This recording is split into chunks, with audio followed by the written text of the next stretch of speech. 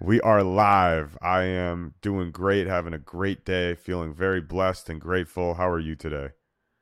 I am as well. I was out doing wind sprints this morning for 75 hard. At the tail end of it, though, I did a walk to cool down, and then I plugged in your gratitude exercise while I was walking, while the sun was rising Ooh. on like over a hill in San Francisco. And I was Ooh. like, it is just such a great day to be alive. So thank you I for feel the same way, man. It is a great day to thanks for be holding me alive. accountable on gratitude, because it just steers the whole course of the day in a different direction. Yeah, I agree. And we're going to talk about something today that I think is really important for people to understand why they're doing it, because they may not even be aware that they're doing it. And that is self-sabotage. So why don't you explain a little bit about what self-sabotage is, why people are doing it, and why they don't even realize they're doing it in the first place? So self-sabotage, as people are climbing the ladder of success, as they're progressing towards their goals, as they get closer to these things, there oftentimes comes a point where after you have a little bit of success, that you start to experience a pullback or a plateau. And as Josh alluded to, it's not something that you are necessarily aware of that you're doing. You're not waking up in the morning and saying, I am sabotaging myself. I am going to make an effort to not get towards my goals today.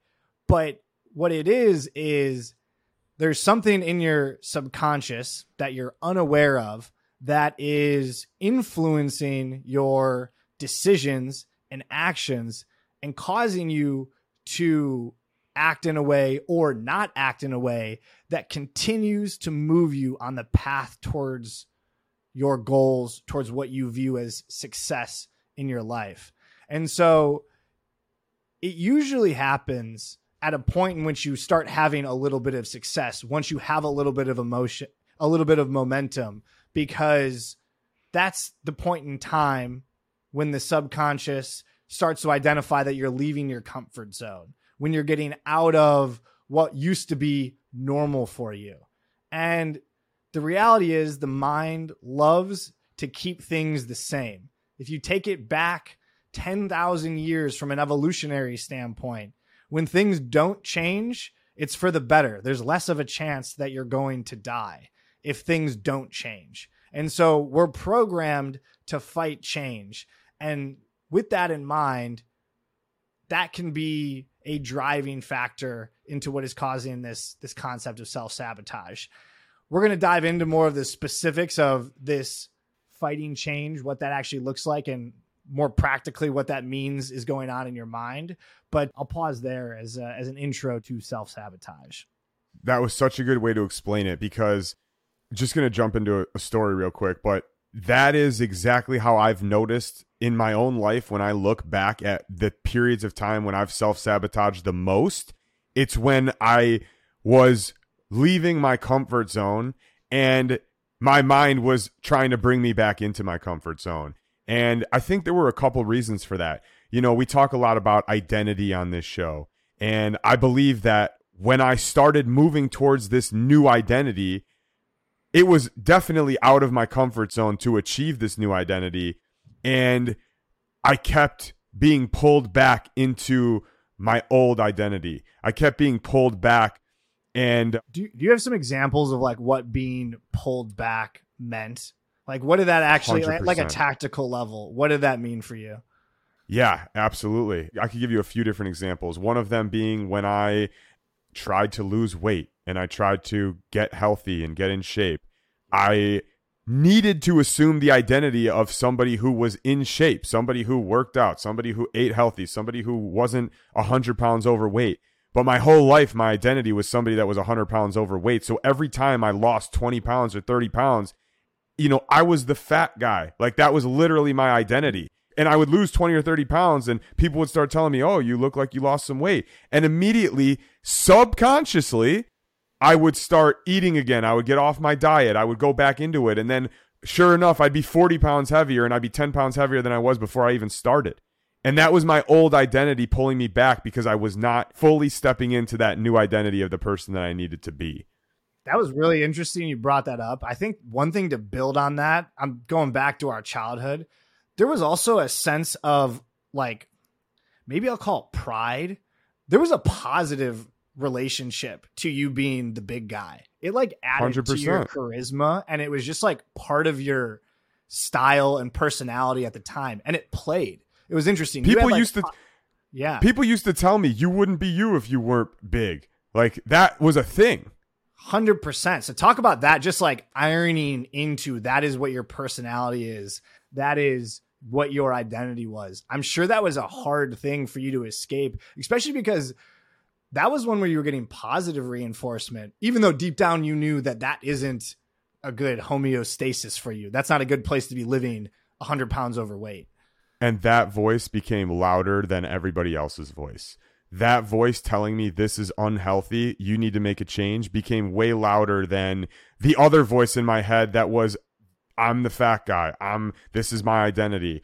So identity is a really powerful thing. The way that you view yourself determines all of the actions that you take subconsciously or consciously. So if I'm viewing myself still as the fat guy while I'm trying to lose weight, eventually I'm going to be brought back to being the fat guy. Even if I lost 100 pounds, but I still viewed myself as the fat guy. It's something to this day that I still struggle with, to be 100% honest with you. I still think of myself sometimes as the fat guy because I spent my whole freaking life being that.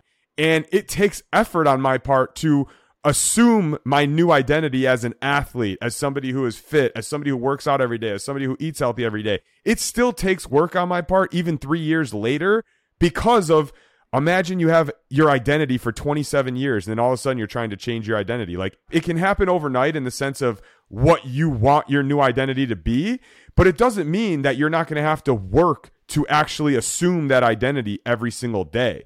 So that was one of the biggest examples. And I think another big reason is just people start self-sabotaging when they get out of their comfort zone and start moving towards their goals because of the fear of not failure. We talked about this a little bit earlier, maybe fear of failure. But what I think is at least even more prevalent for me and some of the people I've spoken with is a fear of being judged for that failure, which goes back to just caring about what other people think about you, which I did for way too long in my life. And I maybe started self-sabotaging when I started moving towards different goals in my life, whether it be physically, health-wise, whether it be financially with starting new businesses and putting myself out there on social media and doing things that are out of my comfort zone. Part of me had a fear of being judged for, oh, what if I fail? I'm going to look like an idiot after putting all these videos out and, you know, announcing all these plans, and I'm going to look like an idiot. I'm going to have this fear of being judged, when in reality, nobody cares what I'm doing. And if they do, I shouldn't care about them. So I think those are the two biggest things in my own life that have caused me to start self-sabotaging. And I'm sure that other people relate to this. That was absolutely phenomenal. One, thank you for being vulnerable publicly about these types of things. It's not easy to talk about grappling with your own self-image, rebuilding the self-image, losing weight, and those internal struggles. And so thank you for sharing that. That resonates with me a lot. I've got my own like version of that in terms of like what my identity was, and we can jump into that. But before we do, I want to mention the notion of having a fear of judgment. It's something that I absolutely suffered from, and like still, you don't ever stop suffering from these things. They're going to follow you. It's a marathon. It's a daily cultivation of making the other voices louder, the voices of action, the voices of the new identity louder than the one of the fear of judgment. But I think there are often times that you don't even know that the fear of judgment is a voice that's talking to you. It comes up in the form of feeling in people's bodies. You go to step into doing something and you're not necessarily consciously saying, I'm going to get judged, I don't want to do this. You don't have that level of awareness yet that it's that voice that's talking to you. You just have an aversion to doing that type of thing. I don't want to put myself on social media because I'm just not that kind of person. That doesn't vibe with me. It doesn't feel a certain type of way, even though you may recognize that it connects to the goal that you want. Like, it's an opportunity for you to improve your personal brand. It's an opportunity for you to reach more people. It's an opportunity for you to augment whatever impact you're trying to have. But instead, you're hearing that it's just not something for you. You don't like the self-aggrandizing. I'm not sure I'm using that word right. But the notion of putting yourself on a pedestal, whatever story you want to create about using social media. And I think you have to be careful. You start hearing those things, and you need to have a moment of self-reflection and awareness to say, are those actually my values talking? Or is this the fear of judgment being crafty and showing up in a way that's pushing me towards actions that don't actually serve my bigger goals? Or do I have a feeling, an emotion that says, stop, don't do this, that I'm just listening to blindly, that is really that fear of judgment? And so I think you have spent years being able to cultivate the self-awareness to recognize what the fear of judgment is, identify it, and then once you've identified it, now it's a lot easier for you to go to battle with that voice and build louder voices and build a stronger identity that can handle it. Whereas if you don't even know what you're hearing and you haven't took the time to self-reflect on what that actually is, it's hard to know that's your enemy in the first place. And so before you even get to dealing with the fear of judgment, it's important to recognize that you have it in the first place. And I think you can see this. The one other thing that I wanted to touch on top of fear of judgment and fear of failure is the fear of success. That is something I think, especially as you're climbing the ladder of success. So this is for people who have made the jump into doing what they want to do and they're seeing momentum, and all of a sudden they're experiencing emotions that are leading them to a pullback. Maybe they're not posting as often on Instagram or reaching out to people as frequently as they used to. Why is that happening? I think another thing to be aware of is, do you have connections or assumptions or beliefs that as you become more successful, people will start to treat you differently? You may not have the same sense of community with the tribe you once identified with because you're becoming more successful. And so I just wanted to add that to the repertoire: fear of judgment, fear of failure, but also fear of success. You need to do self-reflection on if this is something, a belief that you hold, a fear that you have that you may not be aware of. 100%. I agree with that. And I think a lot of that too, like as far as success goes, at least in my own case, it came back to identity. I started pulling back when I started seeing some success because I still did not see myself as that person who was capable of achieving this success. And that's part of my identity. And I had to realize that I am that person capable of achieving that success to stop self-sabotaging in the first place. But you're 100% right. I did not realize it until much later, after much reflection, much learning, and gaining a lot more wisdom from listening to people much smarter than myself. I think we touched on all this a little bit, but we'll call it a breakdown by Brad. I guess I want to more succinctly for us to identify what are the factors that are causing self-sabotage here. So pull up from what we've just been talking about, because I think you can put it into a couple of different buckets. And so the first one, I'm taking this quote from Tony Robbins, but the strongest force in the human personality is the need to remain consistent with how we define ourselves. So that is, once you've built an identity for yourself, your mind at the core parts of it, at the basics, is going to strive to continue to keep that personality, to keep that identity in place. And so just know that part of that, like foundationally, self-sabotage is just a function of your own inborn psychology of that you want to keep your identity the same over time. So bring awareness to that building a new identity is going to be a struggle because your brain does not want to do it. It wants to stay consistent with the personality, with the identity that you've built to date. So that's piece one to be aware of. Piece two, the fears that we talked about. And I think we broke these down well, but just as a quick recap, you've got the fear of failure. If I do this, am I going to fail? Your brain wants to protect you from that so much because failure 10,000 years ago meant that you might get eaten by a lion. Today, failure looks a lot different. And so we just need to get the hell over it. Fear of success. Ultimately, I think that this is rooted in you being ousted from the tribe. Once you're successful, you have now like you're in a different position than the people you used to be in a tribe with. And so the notion of not being connected with people, losing your connection with people, is something that the brain also fights. So you're going to have this fear of success. It's also a fear of change. Success means change because you've moved from one place to another. So you're naturally going to be fighting this change. So you need to be aware of the fear of success, and then the fear of judgment. And that one goes back to that same concept of the people in your tribe are not going to view you in a certain way. You don't have the collective community that is, again, just an inborn part of being human and that your brain craves. You need to be part of the tribe because, again, 10,000 years ago, that was good for survival. But for today's purposes, who the hell cares? Like, who cares what other people think? It doesn't actually mean anything. And then the final thing we hadn't touched on yet, but I think as people grow from childhood through adulthood, you can build associations with certain things that actually have no meaning to them other than the fact that you've built these associations in your own brain. And so a good example is if you grow up in a household where the perspective held by your parents is that people who really want money are greedy, you're going to grow up with a connection that getting money makes you greedy. Or if you grow up in a household where you had a lot of money, but your parents did not like each other and money was actually a problem between them, or there was a divorce and they were fighting over money, you actually might view money as something that causes pain in your life. It causes friction between ones that you love. And so now all of a sudden, and I'm just using money as an example because it's an easy one to relate to, but now money in that situation is something that you attach to pain and to ruining people's lives.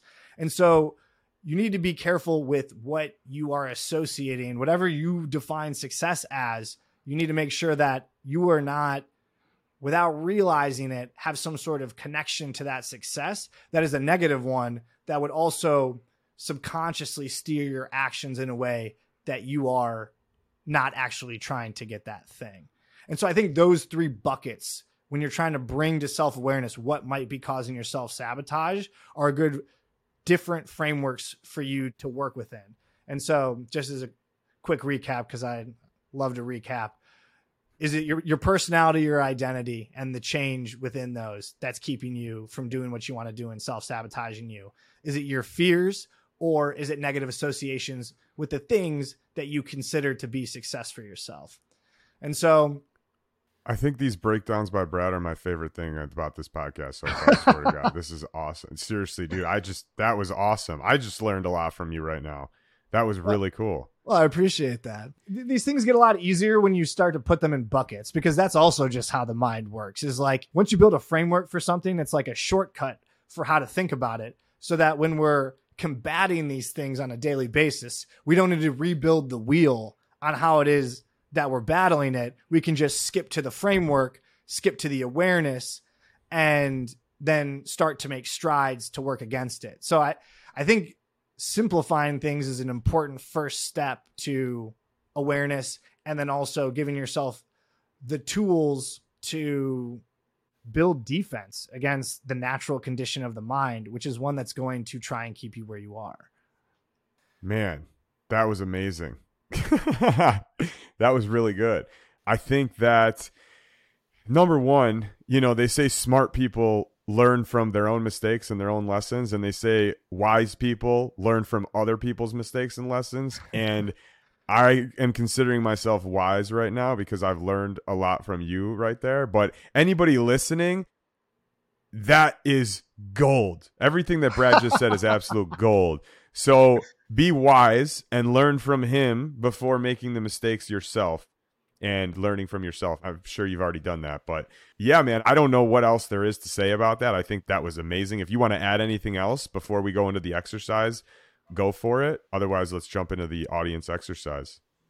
Let's jump into the exercise. I think there was a piece on reconditioning. I'll touch on it for 10 seconds, but once you bring awareness to what's causing you to self-sabotage, the important next step is to make a focused effort to recondition yourself, whether that's building the new identity, that's a form of reconditioning, crushing your fears, it's a form of reconditioning, or new mental connections to the negative associations you once had. I think we can spend time on a further episode about diving into those, because I think they deserve a lot of time to dive in on them. But the first and most important step is bring awareness to what the problem is. And then you can start figuring out your own best path to solve them. And in a future episode, we'll get into the actual like nitty gritty of what reconditioning looks like, because I think it can apply to a lot more than just fixing self-sabotage. And so jumping into the audience exercise, That's the first one. The first one is bring awareness to one personality trait, fear, or negative belief that is holding you back. Write that down.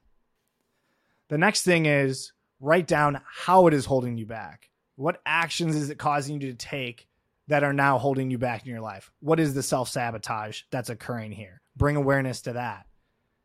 Now, write down a new why that would support a new personality. Why do I want to be successful? And how does that inform and support a new personality or identity that I'm trying to build? A new belief or a new mental connection that you can use to remove this blocker from your life. Like how, instead of thinking money is about greed, money is about empowering myself to go serve others. Figure out a new connection to make to the thing that's holding you back. And then finally, and this is the most important thing to do, is write down how your life will look after you make this change. First, what actions are you going to take that are different? And then two, and even more importantly, how are you going to feel once you take those actions? What is the feeling of being this new person? What is the feeling of somebody who has the right mental connections and are taking those actions? And that's all we got for you this week. Woo, man, that was amazing. All right, everybody, thank you so much. Go do the audience exercise, and we really appreciate you. Leave a comment, subscribe, share with somebody, follow us. We appreciate you very much, and we will see you in the next one. Thank you. All right.